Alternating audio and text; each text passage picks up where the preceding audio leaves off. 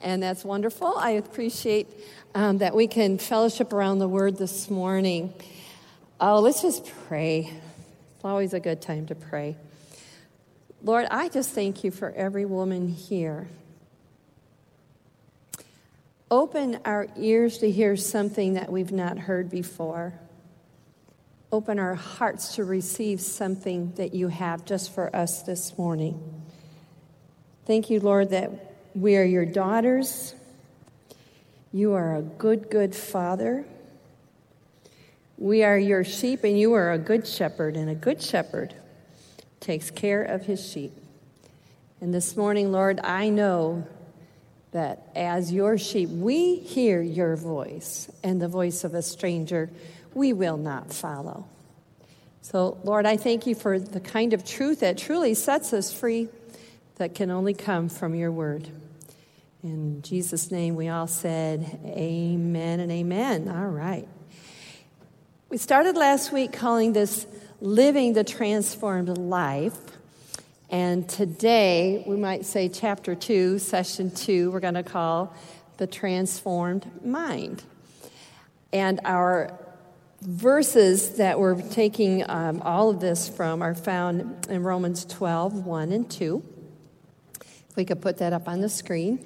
Romans 12:1 says, in the Amplified Classic, I appeal to you therefore, brethren, and beg of you, in view of all the mercies of God, to make a decisive dedication of your bodies, presenting all your members and faculties as a living sacrifice, holy, devoted, and consecrated, and well-pleasing to God, which is your reasonable, rational, intelligent service and spiritual worship.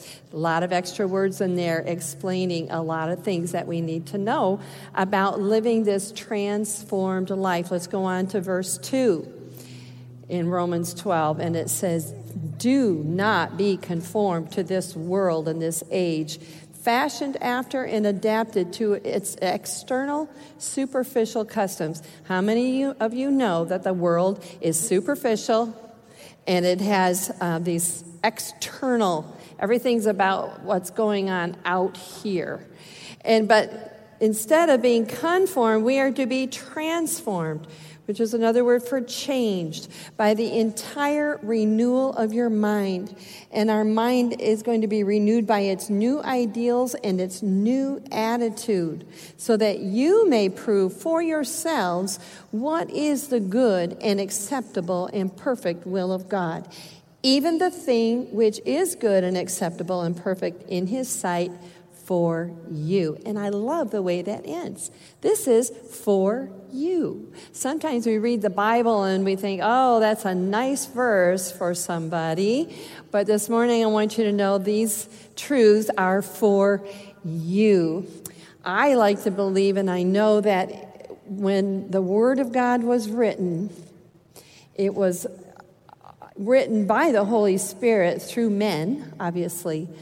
But what was written could never be from men, because it's alive and it's powerful. The Word of God is what does the transforming. But our part is to present ourselves. Do you see that first part? We are to present our bodies, make a decisive dedication. Here I am, God, as a living sacrifice. And we talked about last week how sacrifices that were offered from way back in the Mosaic, Abrahamic times, actually, and according to Mosaic law, were always killed first.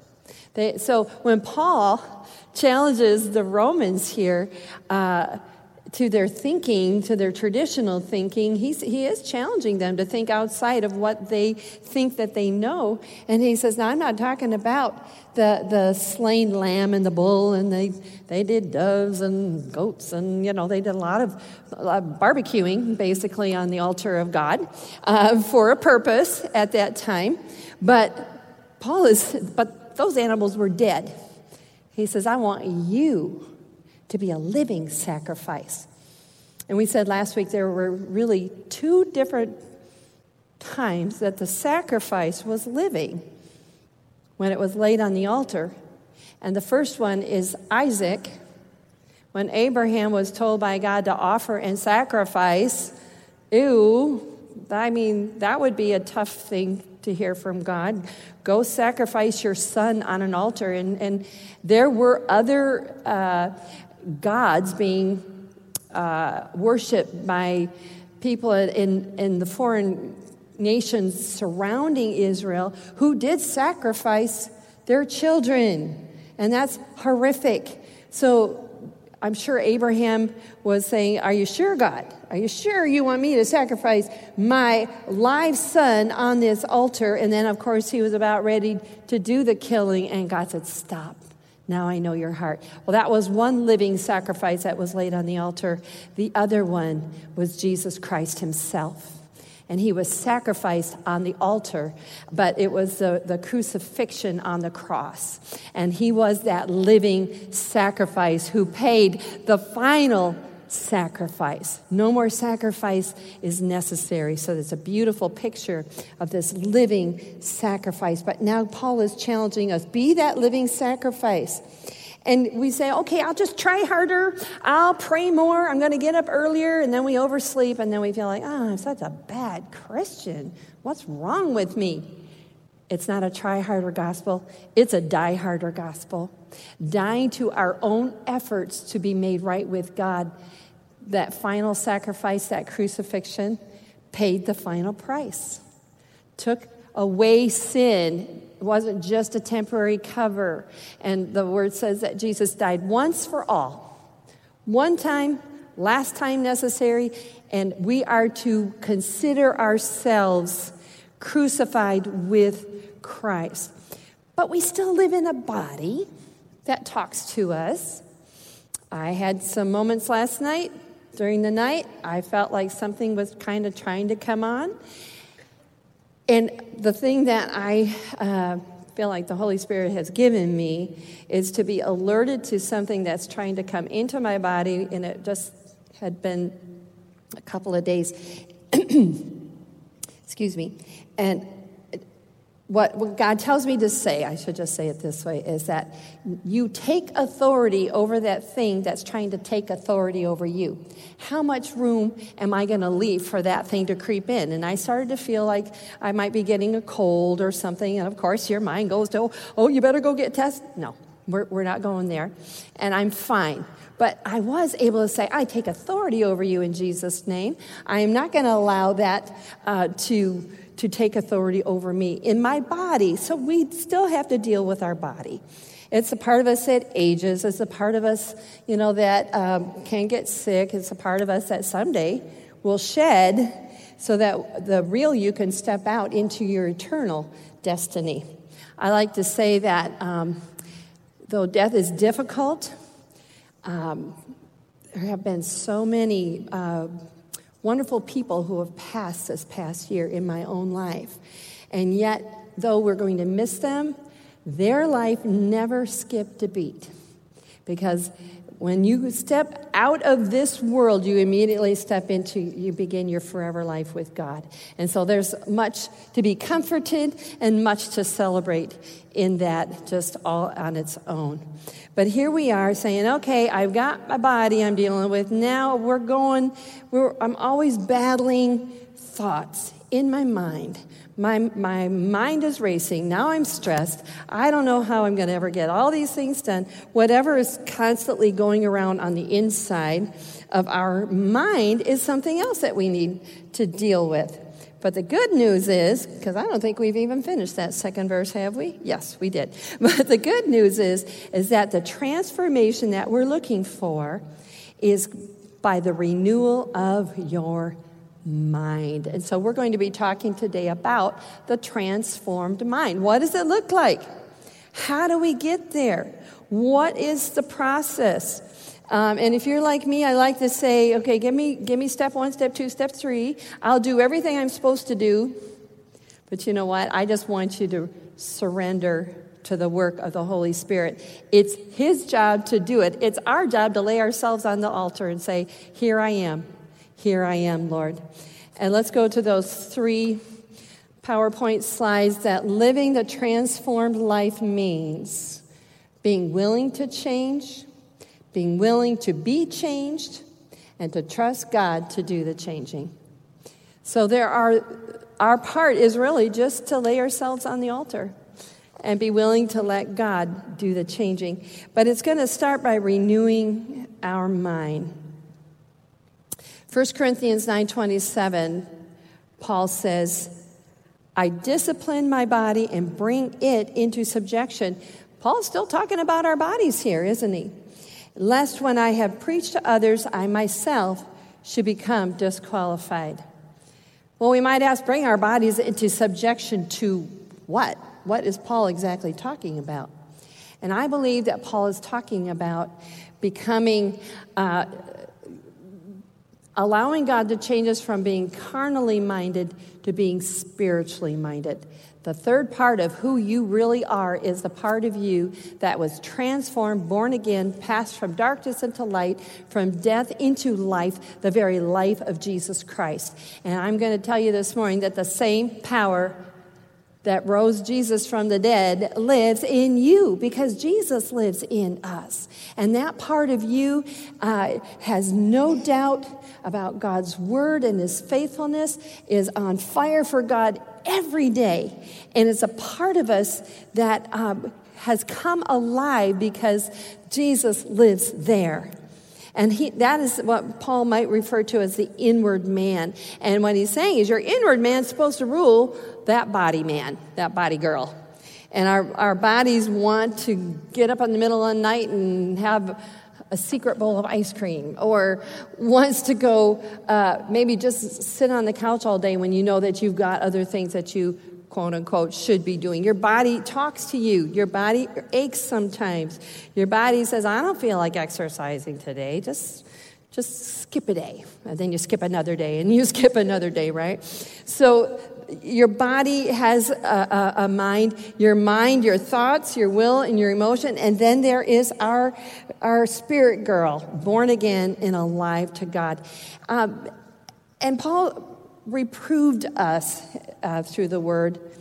And this is interesting. He calls us baby Christians if we are body-ruled Christians. And he says it's because that you are letting your bodies rule them.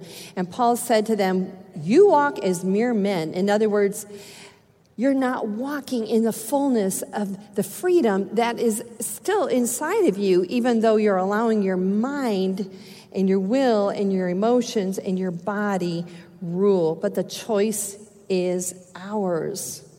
The choice is ours. We can let the body to continue to dominate us, or we can allow the body to keep doing the things that it's always done. We're very habit forming, right? Or we can choose to keep our body under control. And as Paul says, that if we don't, we kind of disqualify ourselves. Now, God never disqualifies you from his love and his grace and his mercies. But we want to, here's a good motivation for staying healthy so that you can keep up with your grandkids. That's one of my motivations.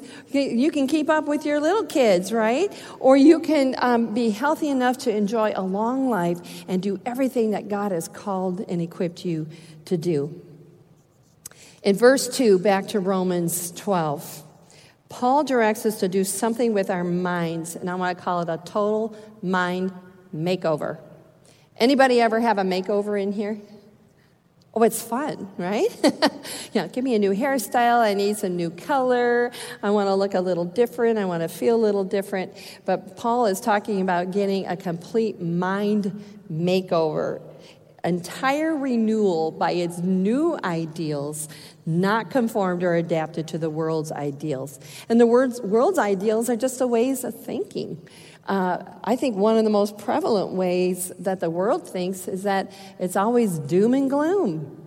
Not a positive expectation of good, but a very positive expectation of negative. It's like there's no good news on the horizon. There's nothing good coming down the pike. But God, that causes fear and worry and stress and anxiety. We don't feel safe. But see, that's where we're turning to ourself as our provision for that. But God's way of thinking is trusting him, dying to self, so that we can grab onto God's ways of generosity, releasing fear, experiencing real peace no matter what storm is raging around us. And renewing our minds is really addressing the soul part of us, isn't it? The mind, will, and our emotions. In the Greek, the word mind is nous. Probably slaughtered that. But it literally means, in this verse, the God-given capacity of each person to think, reason, and a mental capacity to exercise reflective thinking. So we've been created this way. God gave us our mind. You're not to be a mindless, thoughtless person, but we are to pay attention to what's going on in our thinking and in our minds. And I like this quote, and I have to give Creflo Dollar, an Amazing Grace preacher, teacher, for this quote. And he says, the level that you allow God to transform and renew your mind determines the level of victory you will experience in this life.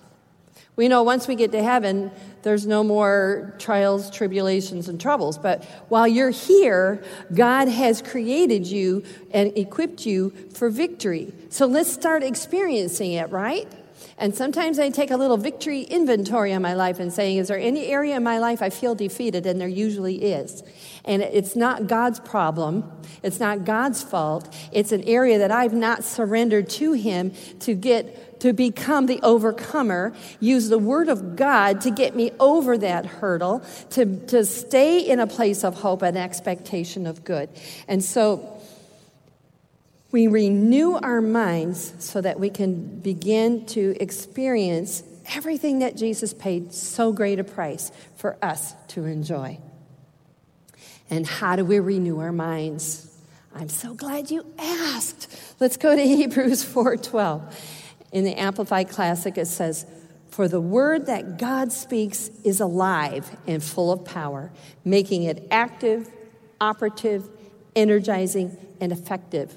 Those are very powerful words, are they not? They're doing something. They're action words here. And this is the Word of God. It is sharper than any two-edged sword. We know this scripture. But this is how the mind gets renewed, made new again. Penetrating to the dividing line of the breath of life and soul and the immortal spirit and of joints and marrow, which just speaks of the deepest part of our nature, exposing and sifting and analyzing and judging the very thoughts and purposes of the heart. The Word of God is the only book that is alive. It's more than just ink on paper and a number of books, not written by men, but written through men, inspired by the Holy Spirit. And that's why it is alive. When God speaks, life happens. He created the worlds and everything in existence, everything that lives, with a word. His word is life. And so when we embrace the word, it begins to do that what? That exposing and sifting and analyzing and judging our very thoughts and purposes of our heart. And guess what? That means the Word of God makes a change in us. He gives us that capacity to think and reason, but it's the Word of God that directs us to a place that brings life. You know, what happens when you're all stressed out? What happens when you start to listen to the world's way of thinking? You know, you can get depressed in a heartbeat. You don't want to get out of bed. What's the use? Might as well throw in the towel. I've tried that, and it didn't work for me. All right, and all of a sudden we've got what? A stinky attitude. And we've got to get a better attitude that lines up with the Word of God, because that's where our hope is. You know, I don't know what we do without that.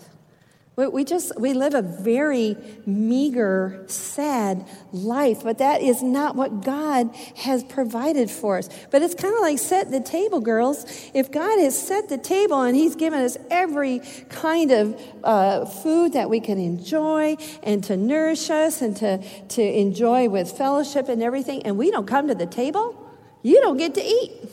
So I'm inviting you to the table that's been set for us today because it's a good table. But see, only God's word can do that. 1 Corinthians 2:12 says, now that we have received, this is good, not the spirit of the world, but we have received the Holy Spirit who is from God, so that we may know and understand the wonderful things freely given to us by God. This might be my next life verse right here, because I say it all the time. What Jesus paid so great a price for us to freely enjoy. And so we have received not the spirit of the world. That died when the Holy Spirit came in and brought life to your spirit and to mine. The Holy Spirit gives us knowing and understanding of spiritual things. And God's not holding anything back, girls. It says that they are freely given to us by God. But I have some really exciting news to share with you this morning.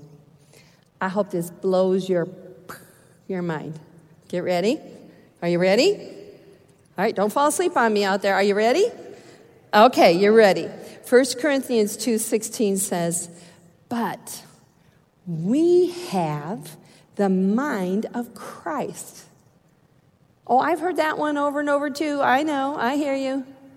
But can you let that sink in for a moment? But we have the mind of Christ, and the Amplified adds to that, to be guided by His thoughts and purposes. You know, we are not navigating this life alone, trying to figure everything out.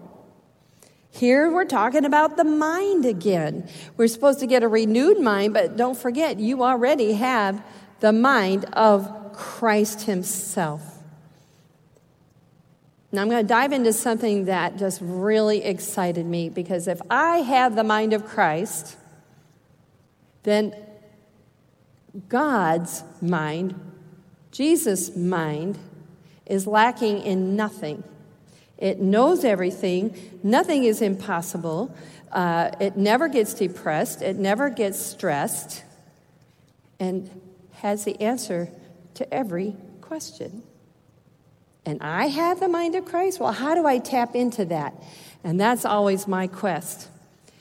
Do you know that Jesus is the doctor of doctors, the healer of healers, the pastor of pastors, the mom of all moms, the surgeon of surgeons, the scientist of scientists.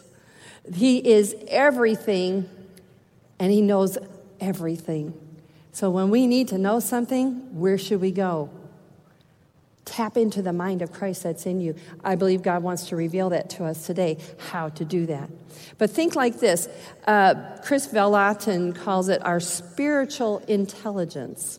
Okay, we're not supposed to be just dumb and a bunch of airheads, okay?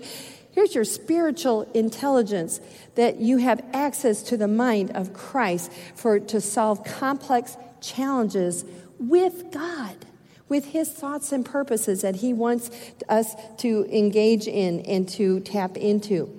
It works like your smartphone. I'm known to call this my dumb phone. Don't do that, because she answers back and says, that's not nice. But, and my husband says, it's not a dumb phone, it's the user. And I said, okay, I'm trying to figure this out.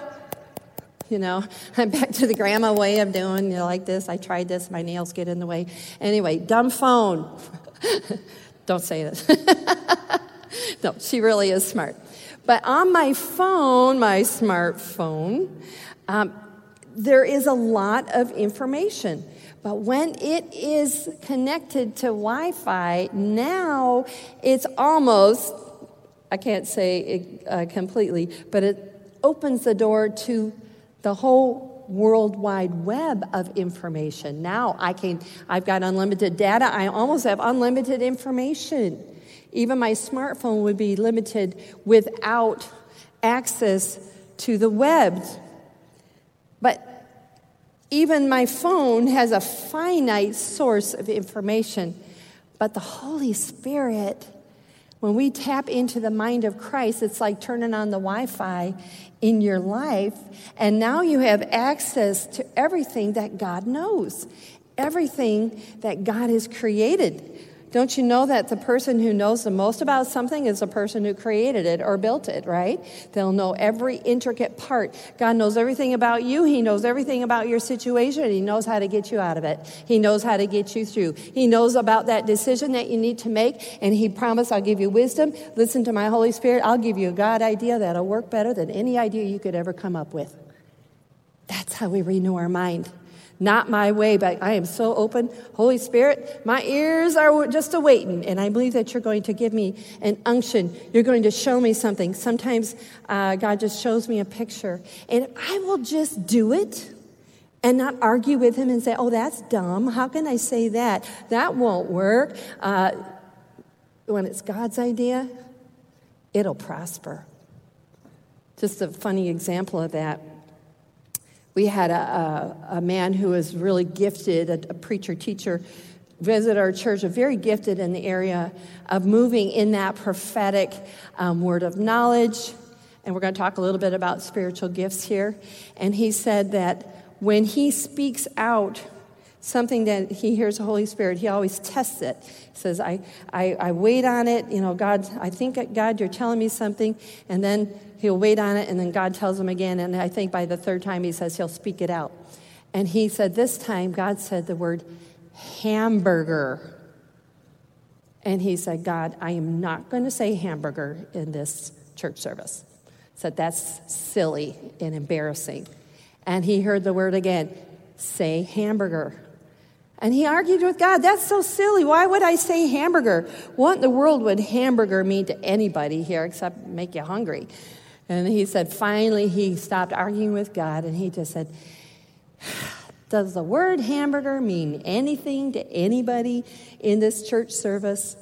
And he said, a woman in the back row jumped up, ran all the way down the middle aisle, as she said, she says, you'll never believe this, but I've been given a terminal diagnosis. She had terminal cancer, and she said, my doctor's name is Dr. Hamburger.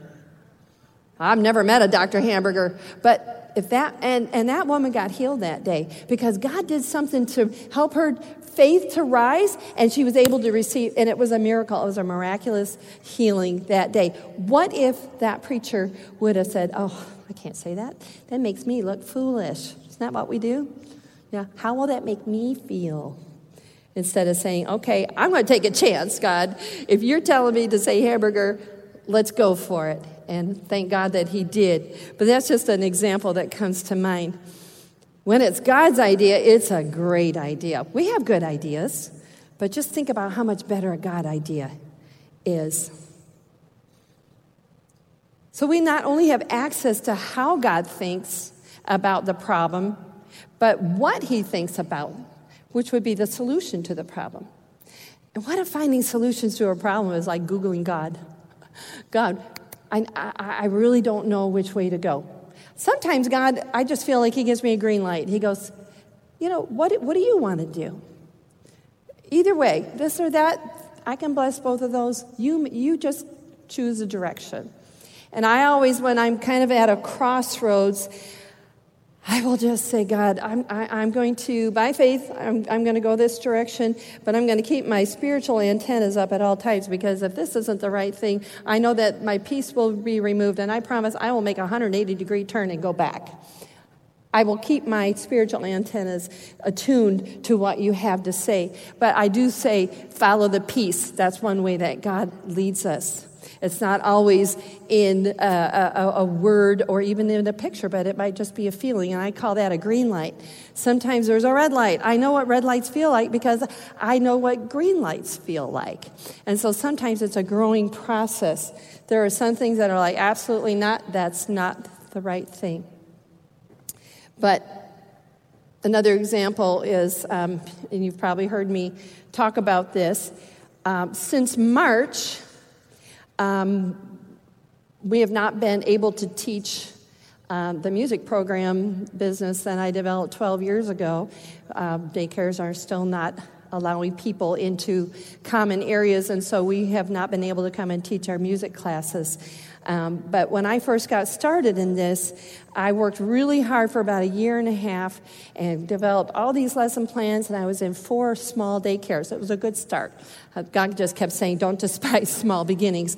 And so it was just me. I was presenting all these ideas. Some worked, some didn't. Some were failures. The ones that I thought the kids would hate, they loved. I was learning. how to bring everything down to a 6-month-old understanding of music all the way up to 5 years old. It was a huge learning curve even for me. And I worked really hard until one day, about a year and a half into this, 3 out of 4 of those daycares said, sorry, but we're just done.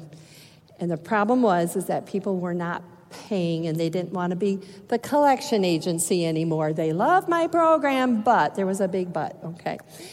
I was so frustrated. I was so upset. It's like, God, why did you show me to do this? And when I worked so hard and now nothing's come of it, I feel like I've wasted a year and a half of my life, and I have one teeny weeny little tiny daycare. Whine, right?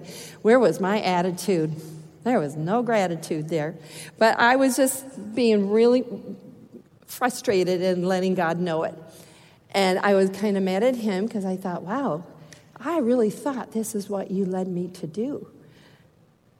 And I heard the Holy Spirit say, you can quit if you want to. That's your choice. But then I heard him say, but it would be a shame if you quit now. And I felt like, oh, great. Now I have to listen again.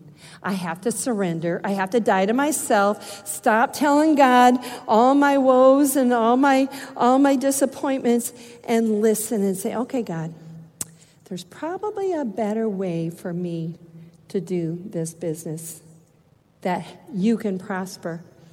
And long story short, he told me to call a large local chain. There's several of them located around the Grand Rapids and beyond area, and offer to give them 1 free hour of my time. And I said, I would love to present to you, to 3 or 4 different age groups, what this music curriculum that I've developed, I call We Love Music, WEE for the little ones. And guess what? They all said, sure, they'll take something for free. But see, isn't that God's way? He gave me a new business plan, a new marketing plan. He says, you do something for free, and that I can bless. You give, and I'll bless what you've given. And in a matter of about 3 years, we went from 4 to 1 daycare to 14. And so God was able to bless that. I could have thrown in the towel and walked away and probably been okay.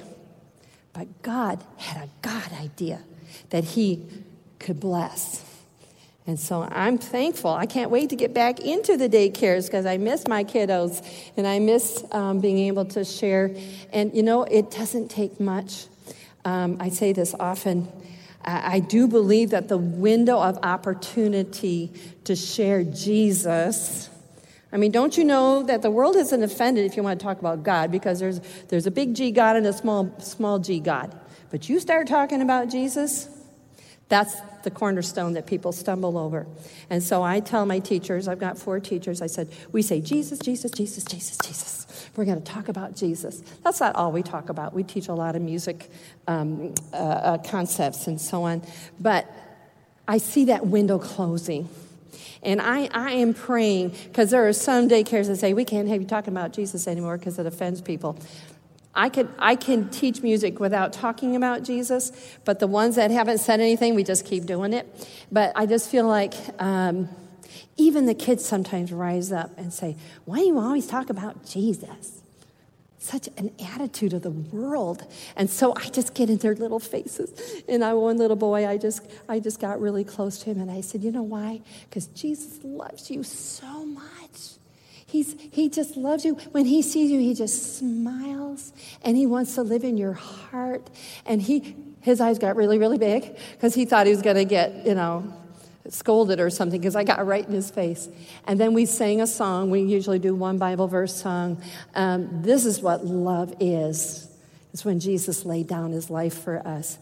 I've told this story before, but I just love it so much. Same little boy, 4 or 5 years old. Throughout the whole song, he's going like this on his eyes. That's how little boys and big men cry. Because they don't want anybody to see. And I'm watching his little heart just melt. And God did something so beautiful for him. And afterwards, he says, Miss Karen, my eyes keep watering. And I said, I got right back in his face again. I said, because now you know that Jesus really does love you, don't you? He says, yeah, I do. So anyway, that just warms my heart. That's why I can't wait to get back into the daycares. But anyway, living inside of us is the ultimate answer to all of life's problems because we have the mind of Christ. Come on, that just blows me away. And he can give you a strategy. He can give you a plan.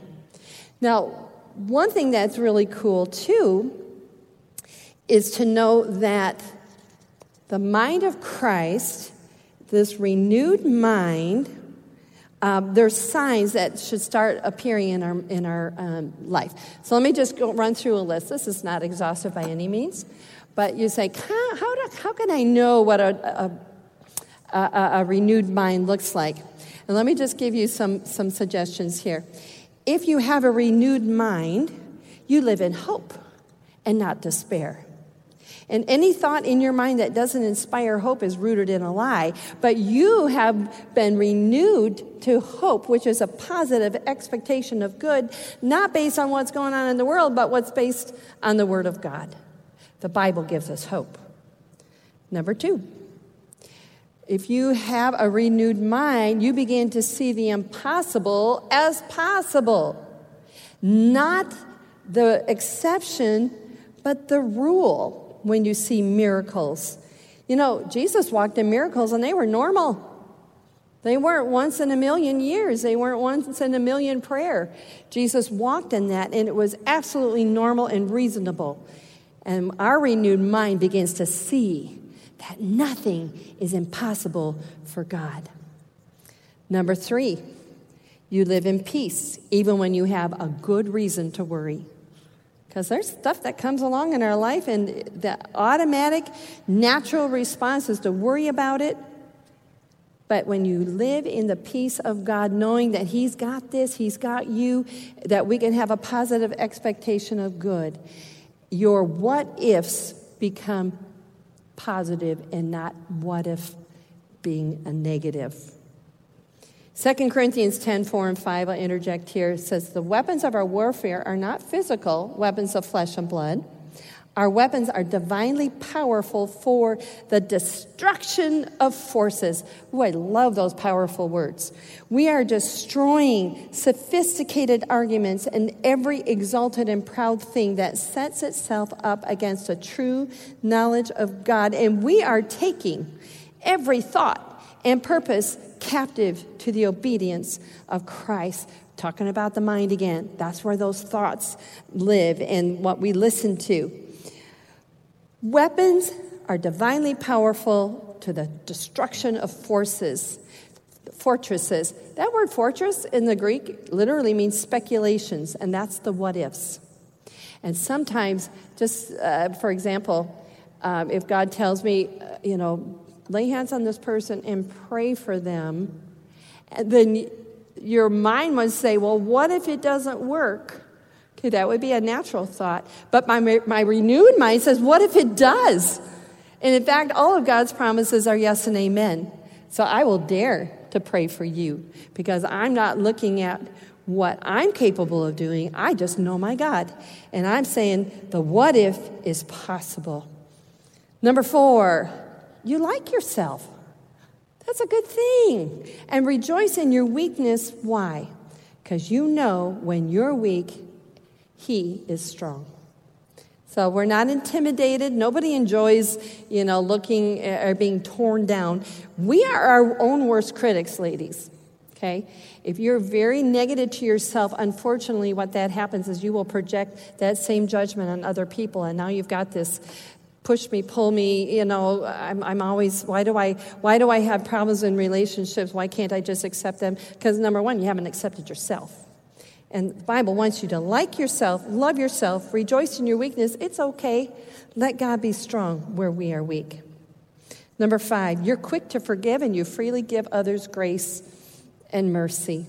This is a person whose mind has been renewed because you are so thankful to God for the grace that he has extended to us. He didn't have to. He doesn't have to love us just the way we are. He doesn't have to forgive us, but he already has. And we know that we've been forgiven much. And that renewed mind finds it so much easier to freely give others that same grace and same mercy, even if they don't deserve it. Because after all, we never got from God what we truly deserved. Number 6, you're confident and thankful. You know that thankfulness is like a vaccine. It inoculates you from pride. If I'm thankful, sometimes people misinterpret confidence as arrogance. But arrogance would be if I see myself as my source of success. I did this. This is all me. Look at me. Look what I have done. But when you're thankful, you'll look at another person and say, thank you for what you've sown into my life. I can be confident, thank you, God, that this is a result of me trusting in you. And number 7 says you believe in others and give them the benefit of the doubt. Isn't that the golden rule too? Love other people, treat them like you yourself would like to be treated. But I like it the way it's said in 1 Corinthians 13 when it's talking about the love chapter. We all know that, right? But one of the translations versions says, love always believes the best in others. If you're believing the best in somebody, you're not judging them. You're not thinking the worst about them. You're not judging others' motives. Ephesians 4:22-24 says, strip yourselves of your former nature. Put off, discard your old unrenewed self, which characterized your previous manner of life and becomes corrupt through lusts and desires that spring from delusion, and be constantly renewed in the spirit of your mind, having a fresh mental and spiritual attitude, and put on the new nature, the regenerate self, created in God's image, godlike and true righteousness and holiness. I kind of call this the put off, put on scripture. First, he tells us, strip it off, put off this old nature, discard it, this unrenewed self. It's our previous manner of life. But not only are you to stand there stripped naked, he says, here, put this on. Put on this new nature, the regenerated self. God makes all things new, and he can do that in you and in me.